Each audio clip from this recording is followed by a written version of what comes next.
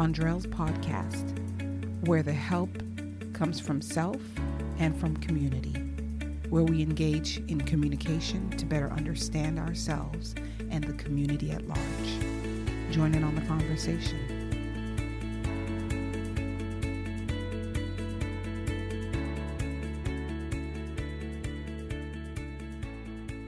Good day, everyone. Welcome back to Podcasting with Andrell. Excited to be here with you guys. It's always fun times for me to just have a moment to sit down and just exhale and just share some thoughts with you guys. So I'm excited to have you back with me this week on this very special week of July. I want to take the time to wish a happy belated Canada Day to my fellow Canadians. I never forget Canada Day. It does feel special whenever I can find a fellow Canadian anywhere around me at work or whatnot. I definitely try to find a way to highlight it and celebrate. However, over here, the 4th of July is Independence Day. So I do also want to wish a happy 4th of July to my fellow Americans. So many celebrations happening around us. And I hope everyone is enjoying the time, enjoyed the day off, or capitalizing on spending time with their friends and family, whatever you need to do to take care of yourself and just enjoy the moment. So again, happy festivities, and please be safe as you do festive or celebrate. Today I am coming back with a topic that I think is somewhat of a continuation of what was shared last week. The topic discussed was responsibility, and part of my personal mandate is to ensure that when I do share, that it is coming from a place of relevance for me. It's coming from a place that is genuine, and I feel like it does impact how and what I am able to share. And so what I have found over the past week, it was not intended, but I do see how it does continue along the same threads of being response-able. If you haven't heard it, tune in. It's episode number 2, and it's called Responsibility. And it just speaks to our ability to respond to a certain need. And what I found, and what I continue to find still, is in the same context, the issue of recognizing what it is you have available to you to be able to do that can sometimes be something that we shy away from. So today, the topic I am presenting on is called, What Do You Have in Your Hands? It is a question I like to ask myself when I am getting distracted, I'd say, when I am getting sucked into things that are happening around me, and I'm starting to wonder, what am I able to do, and how can I contribute, or what is my duty in this moment? And I think in a world where social media, we're able to see so many different things, it can get overwhelming, and it can really start to blur the lines or the understanding of what it is you are supposed to do. And what I found that helps me stay grounded is answering that question, what do you have in your hand? When I have friends or anyone coming to me in terms of trying to make a decision, career-wise or direction-wise, I always ask them, what do you have in your hand? And so today I want to ask you what you have in your hand. What is it you have that is in your back pocket and that you may have forgotten, or that you may not really have given enough value and importance to, and find yourself now busy looking elsewhere for something that is already in your hand and available to you? So let me break that down a bit more. When I think of what we have in our hands, I think of a term that I've coined, everyday extraordinary. Those are the things that we do every day, and They are extraordinary. They're not just ordinary. They're not simple. I would dub brushing your teeth as ordinary. Okay. Washing your face, or I don't know. And some of these things may not be ordinary. And if I come across someone who does it in an extraordinary way, I'll be sure to share that with you. But there are some things we do on a daily that are okay, ordinary. But then there are things that we each do every day that is extraordinary, and we don't even realize it because we do it daily. And for us, it is natural. But for others, it would be considered extraordinary. A lot of times, that thing is what you have in your hand. But here's the quandary, or here's the dilemma with having an everyday extraordinary skill. We tend to minimize and reduce our natural talent. We reduce that skill that happens, instinctively. The way you can whip up a meal with 5 ingredients in your pantry, or the way you can style that person's hair, style yourself, the way you can, write that letter so eloquently. There are certain things we do on a daily, we don't give it so much consideration. So we tend to minimize and reduce it because it's so natural for us. It's so effortless. It's so familiar. It's kind of like family, unfortunately. Sometimes we can neglect our family. The behaviors that we exhibit around our family reflects a familiarity. It's because we're comfortable with them, so we do certain things that we probably wouldn't do around other people. And that's the same thing with the skill you have. It's so familiar, you don't even give it 2 thoughts. And that's unfortunate because that thing is possibly what allows you to stand out from a lot of people around you. We don't give it a thought, even if that thing deserves much more of our thought than we even realize. As I was writing this, I started chuckling because I was thinking of times when I was like in the house trying to get out, telling the kids run to the car, and I'm like, where are my keys? Where are my keys? I had everything in my hand, purse, agenda, everything in hand, and I'm like, where are my keys? Only to find out that my keys were in my hand. And because I carry my keys in my hand, sometimes it's almost an extension of me that I don't even realize. I have it in my possession, and I'm looking everywhere else for something that I already have. I don't wear glasses, but I've seen many a times where someone is looking for their glasses, it's on their head. It's like these things that are natural to us have become so much part of us. We minimize it, or we don't even really give it that much thought. Isn't that interesting? So another aspect of everyday extraordinary things and how they can go by unnoticed somewhat is, I think, it has us complicating that which is simple and natural. And by that I mean, if it's so natural to you, if it's so simple, it couldn't be that thing. You know what I mean? It can't be that, right? It got to be a bit more complicated. It has to be more flashy. It's got to be bigger. It's got to be more intense, more involved. Life couldn't be that simple. I mean, we got to find a way to make it sound more complicated. And then we can start saying it's of value and of worth. I think sometimes we confuse the idea of complicated things, or simple things, I should say, as being equal to easy. That is far from it. Something that comes naturally to you speaks to a talent or a skill you have. But nonetheless, the practice of a thing is what really leads to you excelling with it. So, don't confuse the idea that because it is effortless or simple for you, that it would not require some development and practice in it.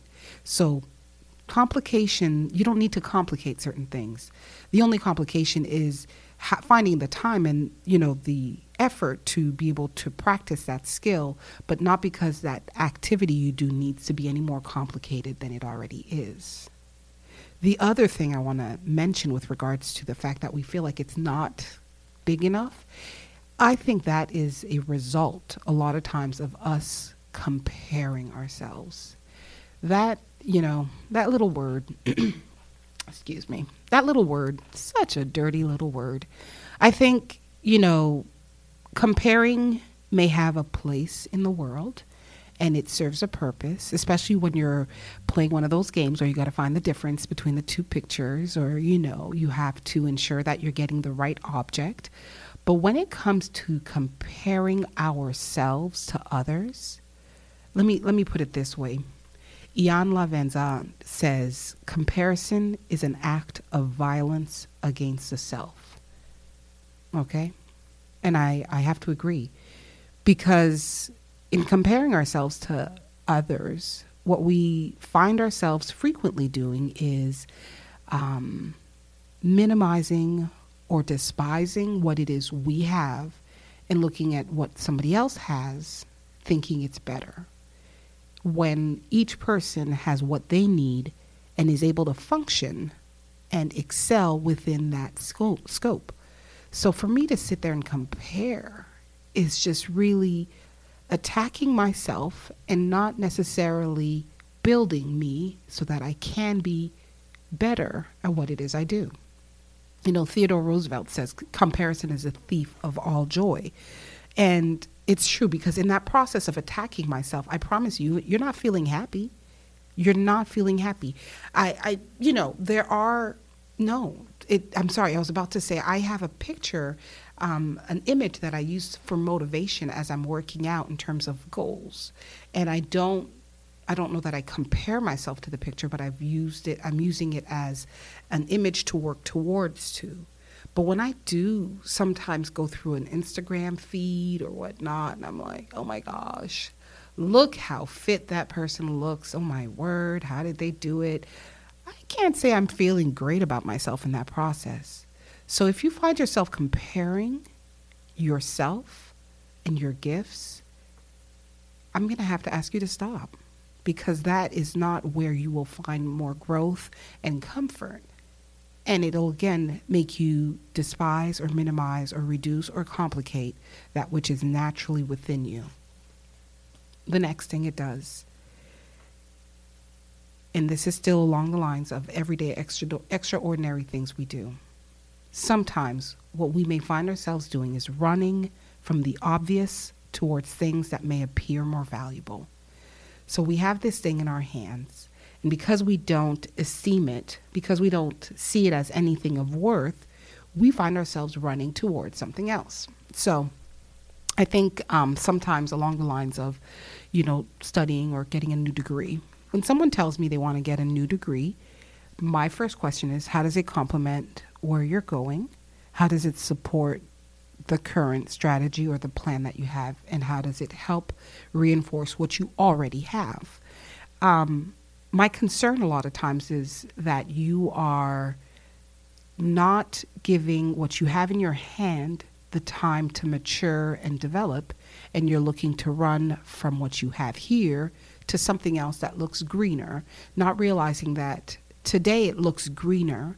By the time you're done getting that degree, it may start looking a little yellow because its prime season is about to be over, and there's no continuity for you to build off of what you already had. So what are you running from? And understanding that sometimes the tools that you're looking to grab aren't meant to be in your hands. Because listen, the value of a tool is determined by the hand that wields it. Okay?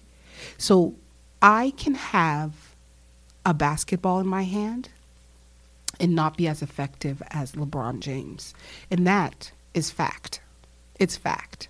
So how does that make any sense for me to run towards something if it is not necessarily a tool that I'm meant to hold or wield? So if you think about it, from football to some clippers or shears, or from a mic to a pen, the damage actually comes from the individual equipped to use it effectively.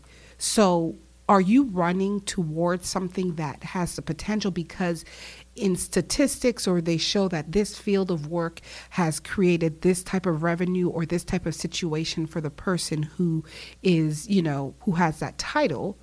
Are you running towards that? Are you running towards a skill that will complement what you already naturally have?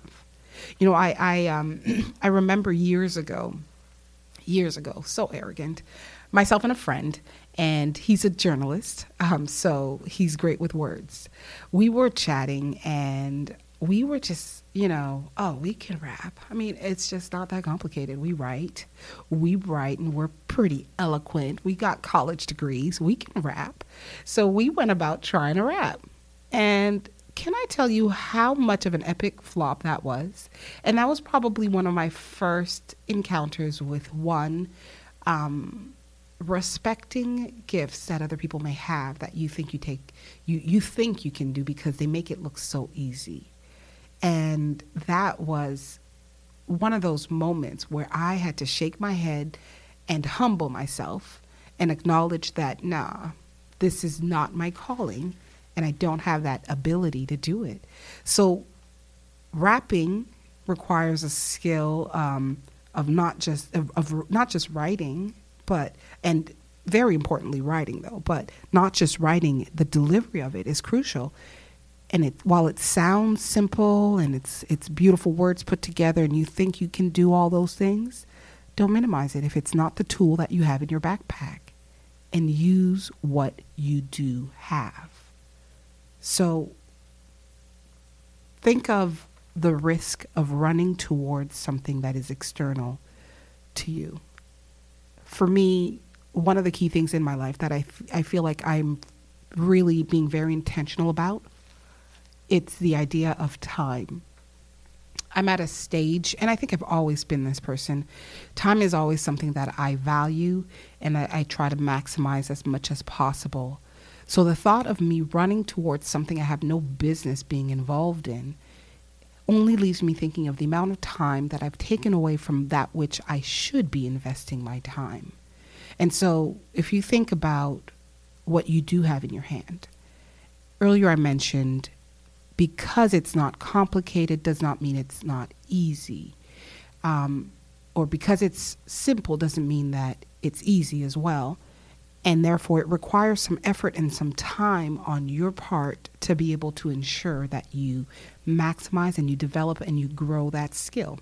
So if I'm busy trying to become something I'm not called to be, that means I'm not practicing and developing that skill that is naturally and intrinsically mine. So that time lost, not only do I have to recoup it, but I also have to get back into the rhythm of something that I was doing naturally and was growing in. And so for me, I want to just take a moment and encourage you. Running, it feels great. It's always, there's always this element of hope and excitement at the possibility of being able to run into something great and run into a huge success. Now, I'm in no way, shape, or form saying don't run towards something that you are being led to. But I am saying don't run away from what is in your hand, because this time you have right now, this moment is yours, and this is an opportunity you have to be able to further your skill and excel so that you'll be ready for when that opportunity comes to you. So that's just my 2 cents on running. I'm pretty good at running or running away sometimes.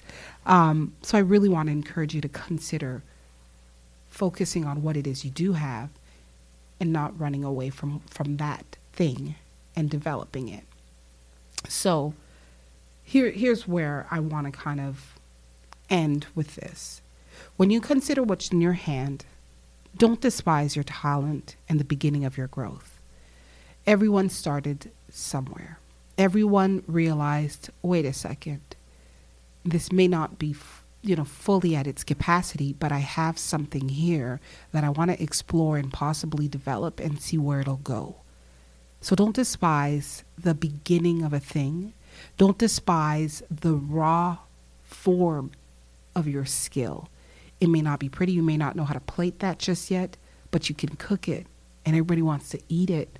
And that's the biggest part. The rest you can learn. The rest you can get trained on. So don't think that because it's not packaged yet to the way of excellence that you would want it to be, that it's any less than it actually is. Lastly, don't underestimate the worth of what you have in your hand. My thoughts sometimes are that if I can't value my worth, the worth of what I have in my hand, I wonder how much of that is impacting how I view myself and the worth I have, the self-worth I have for myself. I'm not saying you are that thing, but that thing represents you. So if that is invaluable, what does that say about how you view yourself? And I want you to consider that it is possible that there is a low self-worth being attributed to yourself that you may need to explore in order to be able to give that thing a chance to thrive and to grow. So the thought of functioning covertly in your gifting and, minimizing it, not sharing that, that's fine. I think there's always a season in our lives where we are hidden. Things, like they say, seeds grow in the dirt. It's not growing in the light, in the presence of numerous people, or, we don't see it in a glass and see the whole process of the growth. It happens in the dirt, in the dark, alone, with water, of course, and nutrients, but it's happening alone. So your gift, it may be happening alone, but there comes a time where I would want to know that you can blossom and that your gift could be viewed and experienced by others who are meant to experience it. But in order to do that, you have to know you have something valuable. You have to know that you're worth it. You have to know that it is worth it. And unless you can get there, we may have some challenges. I don't think it's hard. It would be impossible to overcome. It would require some determination and some work. Your thought may be right now, well, what is my everyday extraordinary? If I'm not able to recognize it, how can I actually activate it? I think that'll be part of our next few conversations. But one of the recommendations or encouragements I would have, ask someone who sees you. And by sees you, I don't mean someone who lives with you and may also just, not even acknowledge or recognize you. I mean someone who sees you. Someone who knows you. It could be your child. Because you know what? Kids see the darndest thing. I promise you, the statements I've heard from my 4-year-old daughter, amazing and accurate. Someone who sees you. Have them tell you about yourself. I think I've said this before, and I do think it's, a great tool. I don't want you to find someone who's mean and who doesn't really care for you. Find someone who sees you, who cares about you, and you would be surprised at how many times you have displayed extraordinary and just really underestimated it. So this is what I wanted to share with you today. Consider what you have in your hands. Don't minimize it. It's in your hands for a reason, because your hands are capable. Your hands wield the power to make that thing in your hand shine and be amazing for others around you to experience. So, hope that left you with a little bit of encouragement or thoughts to ponder on as you finish out your week. And I hope that we can continue this conversation again next week as we continue to delve into gifts, talents, and passions.